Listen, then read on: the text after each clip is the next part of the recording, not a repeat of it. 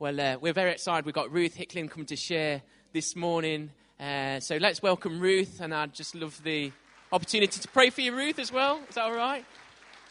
Father, I just thank you for Ruth, Lord God. I thank you for the gift that she is to this house. And Lord, as she shares what you've placed on her heart this morning, Lord, I pray that we would be open to receive that. I pray that your word would take root in our hearts. That message of love would compel us as we leave this place later.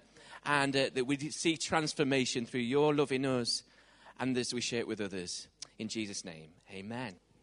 Right, we'll see how this goes because we've got balloons and children, so it could go a bit manic. But it could come together. Right, what is love? So obviously Valentine's Day today might be a really exciting, happy day for some people, but maybe others a bit sad and disappointed, I don't know. But I think there's potentially more to love than Valentine's Day, and we're just going to explore that a little bit. The dictionary says that love is a strong feeling of affection or a great interest and pleasure in something or deep felt affection. So that's what the dictionary says, but I wanted to really look into the Bible and see what the Bible says about love. So 1 John 4 verse 8 says God is love. So that's a really good place to start, I think, and we've got our first thing there, and I think if we move on to the next bit there. So God is love. So there we go. God is love. Now, as we know, we often talk in church about the Trinity. So God in three persons. We've got God the Father, God the Son, Jesus, and the Holy Spirit. And often, people talk about a clover leaf or something like that. But I thought, wow, a heart's got three bits to it. And just like, so I thought the heart's a really good way to describe the Trinity, to describe God in three persons. And God is love, and he shows us his love. And I thought we'd just explore those different bits of love. So first of all, God the Father. God the Father, he's creator. Genesis chapter 1:27 says, so God created mankind in his own image. In the image of God, he created them. Male and female, he created them. Psalm 139, my favourite psalm, verse 13 says, for you created my inmost being. You knit me together in my mother's womb. And Father God, he loves us. Humans, he loves us. He loves us so much. He created us. He knit you together in your mother's womb. Before anybody saw you on a scan picture, God knew you, and he had already started knitting you together. He'd planned you. He'd made you. What love is that he created you? But God didn't only create us. Very famous verse, John 3:16. For God so loved the world that he gave his one and only Son, that whoever believes in him shall not perish, but have eternal life. God the Father sent his Son, Jesus, to save us. He knew that we'd mess up and that we'd need saving. And he loved us so much that he sent Jesus to save us. And if we believe in him and trust in him, we can have eternal life. We can live with God forever. What love. The second bit, Jesus, the Son. Romans chapter 5:8 says, but God demonstrates his own love for us in this, that while we were still sinners, Christ died for us. Jesus gave up his life for us. That's how much he loves us. 1 Peter 2:24 says, he bore our sins in his body on the cross so that we might die to sins and live for righteousness. For by his wounds you have been healed. Jesus gave his life for us so that we could be healed, that we could have eternal life. What love is that? The third person of God is the Holy Spirit. John chapter 14. Different versions of the Bible describe the Holy Spirit in different ways, but some says, but the advocate or helper or comforter or counselor, the Holy Spirit, whom the Father will send in my name, will teach you all things and will remind you of everything I've said to you. 1 Corinthians 13:6 reminds us, do you not know that you are God's temple and that God's Spirit dwells within you? So when we become a Christian, the Holy Spirit comes to live within you. What a demonstration of love that the Holy Spirit comes to dwell within us 24 hours a day, always there to help, comfort, empower, give wisdom. Whatever you need, the Holy Spirit's there. What love is that?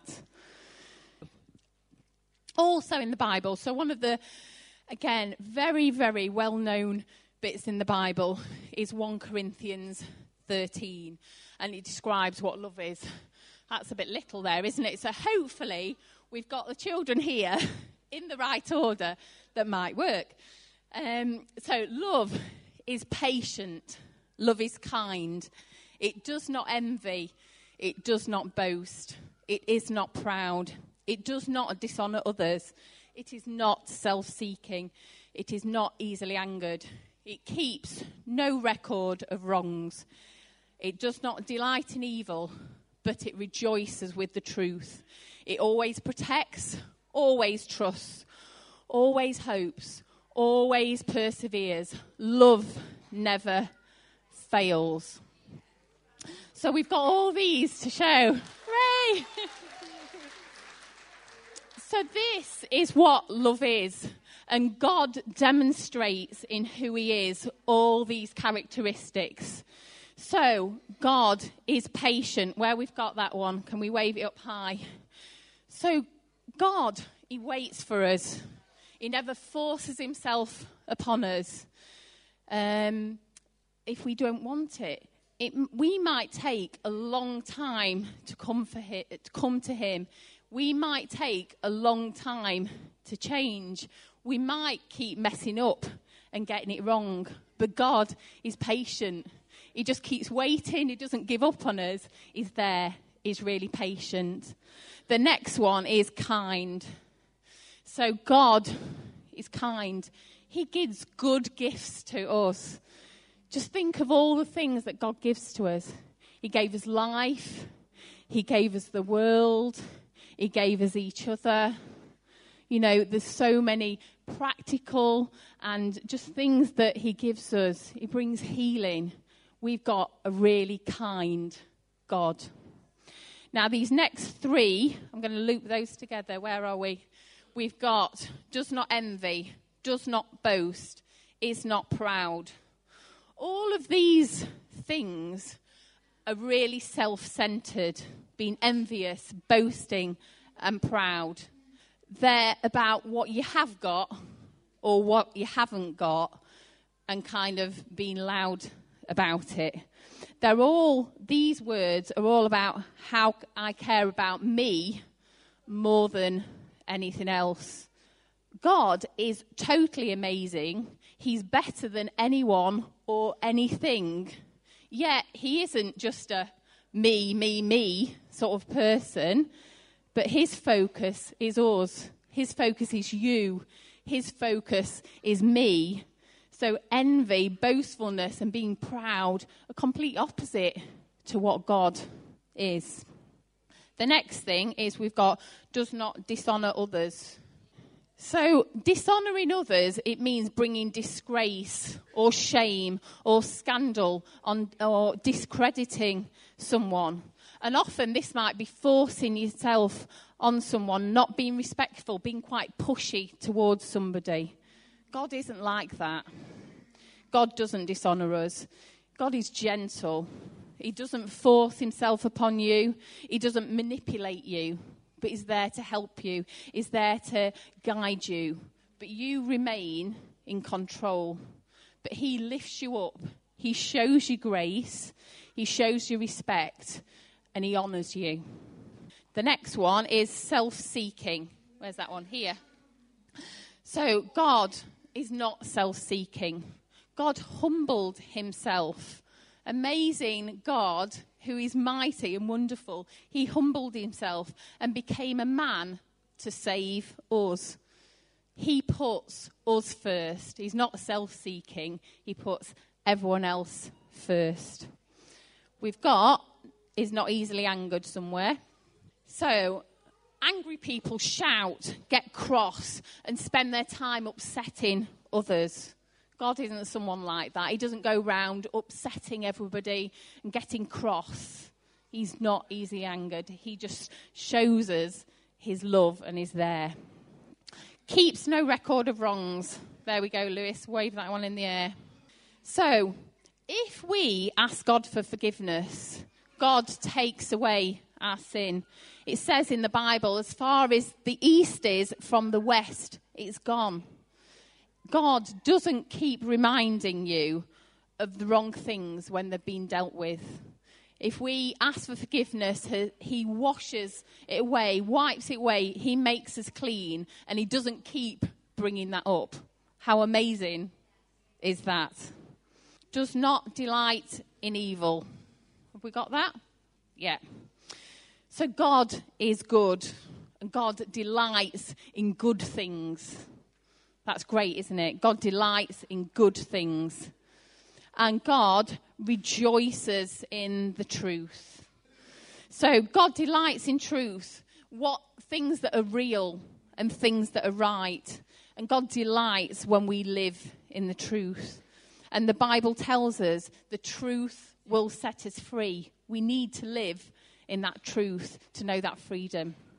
And God rejoices with us in that. We know that love always protects. Have we got that up high? Love always protects. In whatever situation, God is our protector. How amazing. Whatever we face, God's there to protect us. God always trusts. God believes in us. Yeah, he has confidence and faith in us. How amazing is that? And God always hopes. So God has hope in us. God always sees that potential that we have. We might not see it, but God does. And he sees that potential and he has hope in us. And God always perseveres. God never gives up on us. Whatever we've done, he's there. He keeps on with us and he will keep going on and on and on. However up and down, he perseveres. He sticks with us. And finally, Noah, if you can wave that one, love never fails. We've said God is love. God never fails. He never lets us down. He will always satisfy. But we've got to be open to him. We've got to allow him in so that he can always satisfy us. So it's amazing. All the time, God demonstrates these things because he is love. But the amazing thing is that that we can also show love like this. Because as we get to know God more and let him work in our lives, we can become more like God. We can become more like all of these things. The Bible reminds us, Romans 12:2, and do not be conformed to this world, but be transformed by the renewing of your minds. He wants to change us. 2 Corinthians 5:17 says, therefore, if anyone is in Christ, he is a new creation, and the old things have passed away. Behold, all things have become new. And Ephesians 4:22-24, you were taught with regard to your former way of life to put off your old self, which is being corrupted by its deceitful desires, and to be made new in the attitudes of your mind, and to put on a new self, created to be like God in true righteousness and holiness. So we are becoming more like Jesus. We are being transformed. We're works in progress. but we need to let the Holy Spirit work in us. And then we can really show what love is, demonstrate all of these things. So just as God is all of these things, we also can be. So we say that God is love, but also, hopefully, we can be working towards putting your name up there. So Ruth, or whatever your name is, that we can maybe say in time, Ruth is patient, Ruth is kind, and you put your name, that we can work towards this, all the attributes of God, that he is changing us to be more like him. Thank you very much. You can go and sit down.